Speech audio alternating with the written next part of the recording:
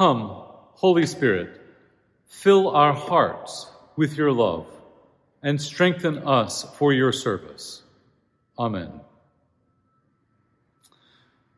One of the things I've actually enjoyed about this pandemic, and there haven't been a lot of things, is choosing a different painting for our worship website every week. I hope that you have enjoyed contemplating these varied works of art as much as I have enjoyed curating them. It's fascinating to see how different artists have interpreted the story of our faith over time. They often make choices which help me see things in a new way, which I guess is what art is supposed to do. This week, we have a painting of the coming of the Holy Spirit at Pentecost by the Dutch Renaissance artist Jan Jost. The disciples have gathered in the upper room to pray and wait for the coming of the Holy Spirit, as Jesus has instructed them to do just before he left at the Ascension.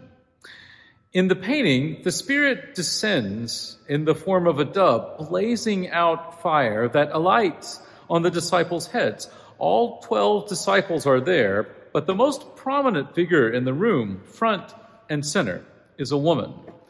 Now, it is a good guess that this woman is named Mary, but I have to admit I wasn't sure which Mary that this was, Mary Magdalene or Mary, the mother of Jesus.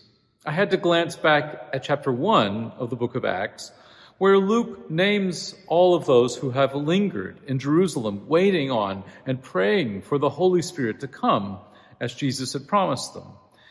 Luke names the disciples, saying all these were constantly devoting themselves to prayer, and then he is careful to add, together with certain women, including Mary, the mother of Jesus. So, this must be Jesus' mother that Jost depicts in the painting.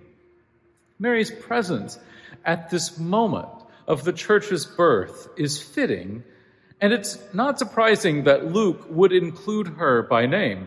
Think about how Luke begins his gospel.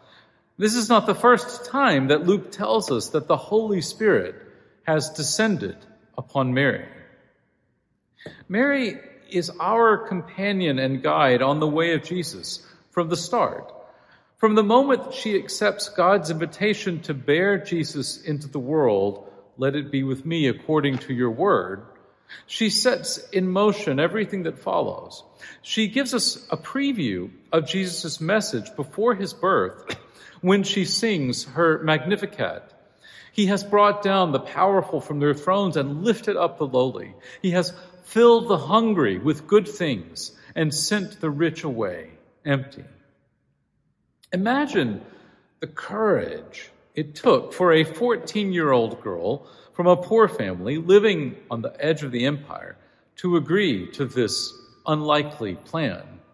And then this girl has the fortitude to call out the injustice of that empire and to insist that God intends to fill the hungry with good things. Where does such spirit come from? Well, of course, it comes from God's own Spirit. God has breathed the breath of life into Mary, and it is that Holy Spirit that gives her the courage. Literally, that word courage means heart strength, the heart strength to stand, to say yes to God's plan, to see the stakes clearly and yet not be afraid, to nurture Jesus and to watch him grow. And God's Spirit continues to strengthen her throughout her life. It opened her mind to learn from her son's teaching. It allowed her to survive the agony of his sham trial and brutal execution, to accept the truth of his resurrection and the necessity of his ascension, and then still be here on the day of Pentecost, waiting, watching, and praying, certain that the way Jesus taught about was only just beginning to take hold in the world. God's Holy Spirit living within us can do all of that and more.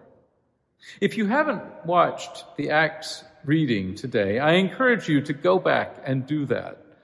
Joy worked with the choir and with our reader, Ingrid, to weave together the lesson from Acts and the ancient chant, which is known as the Golden Sequence, the Veni Sancti Spiritus.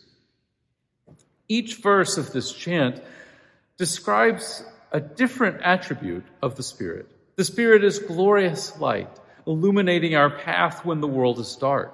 The Spirit is mother to the poor, generosity itself, teaching us how to give.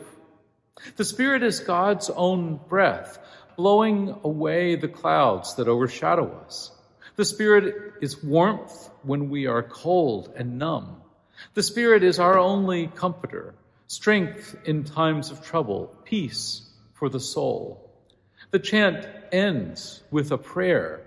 Kindle in our hearts the flame of your love, that in the darkness of the world it may glow and reach all forever.